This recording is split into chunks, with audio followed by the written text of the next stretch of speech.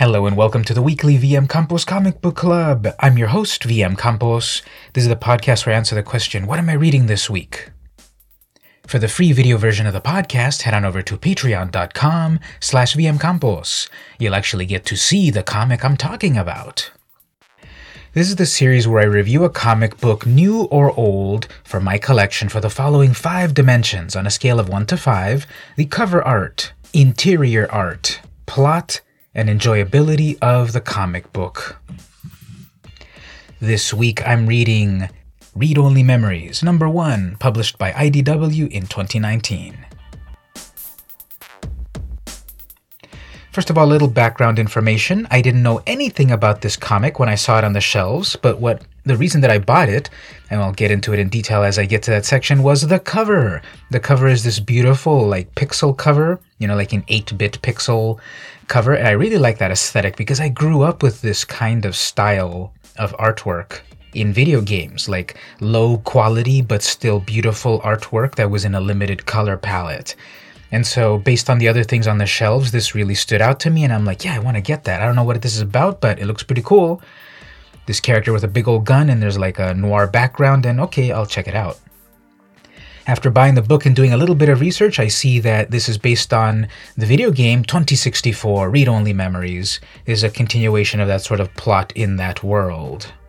So that's all I really know about the book, and also the creators. I didn't really know them. But I thought, it's sometimes cool to get comic books that you're not too familiar with and see where they go.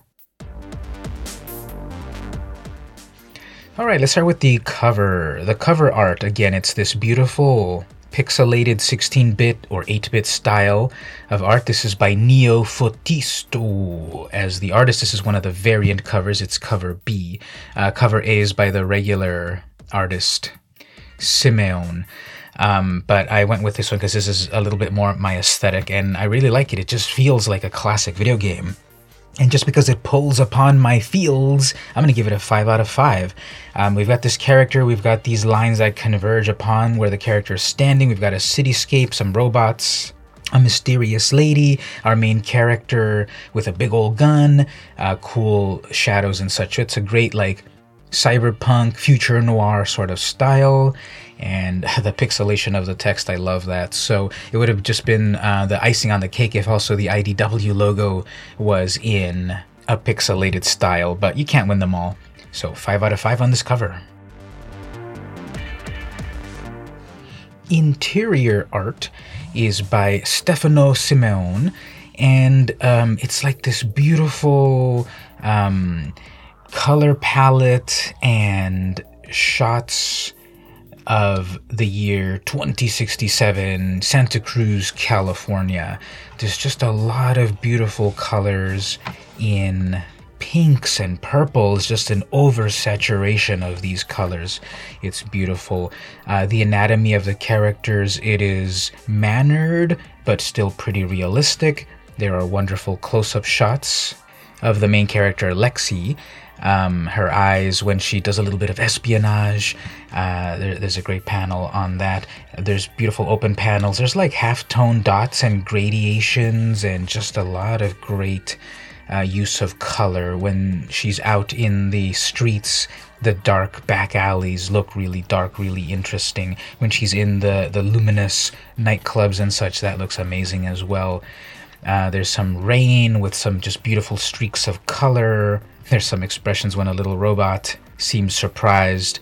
There's sort of these action lines. So the interior art is also amazing. I love it. It's a 5 out of 5. There's just a variety of panels that really guide your eye and the action to what's going on. Close-ups of people with their expressions, shots that are from a distance. There's a page with a rapid succession of small panels where there's a conversation back and forth where the robot is getting grilled or interviewed by Lexi to gather information. So it's really good interior art.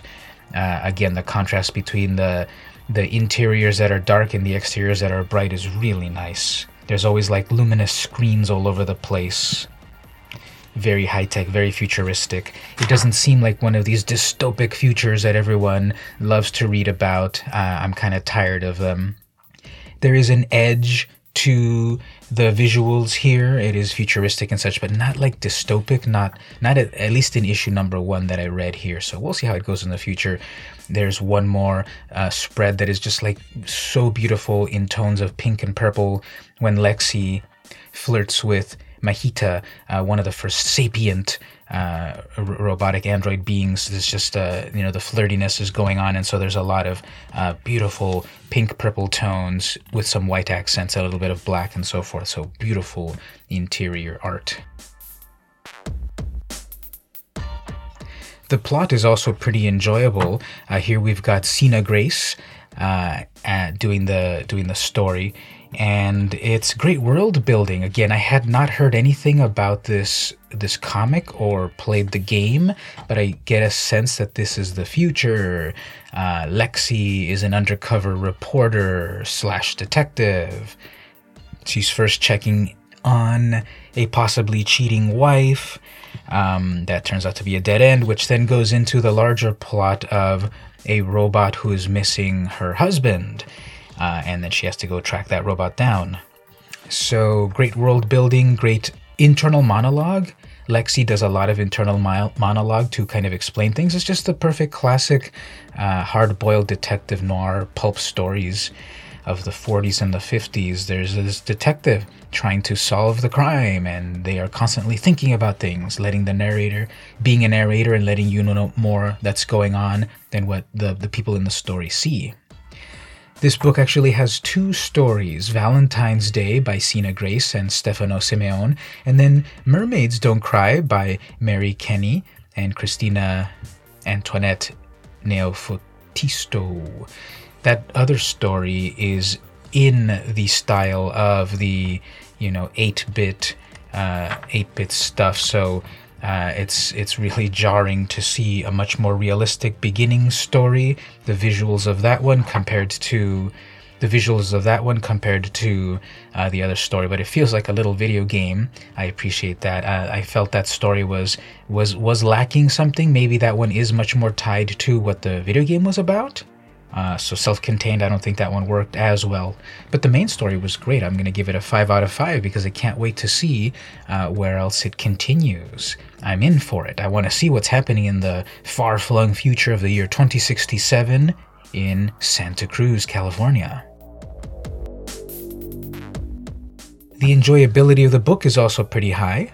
I like this cyberpunk aesthetic. I've always liked it.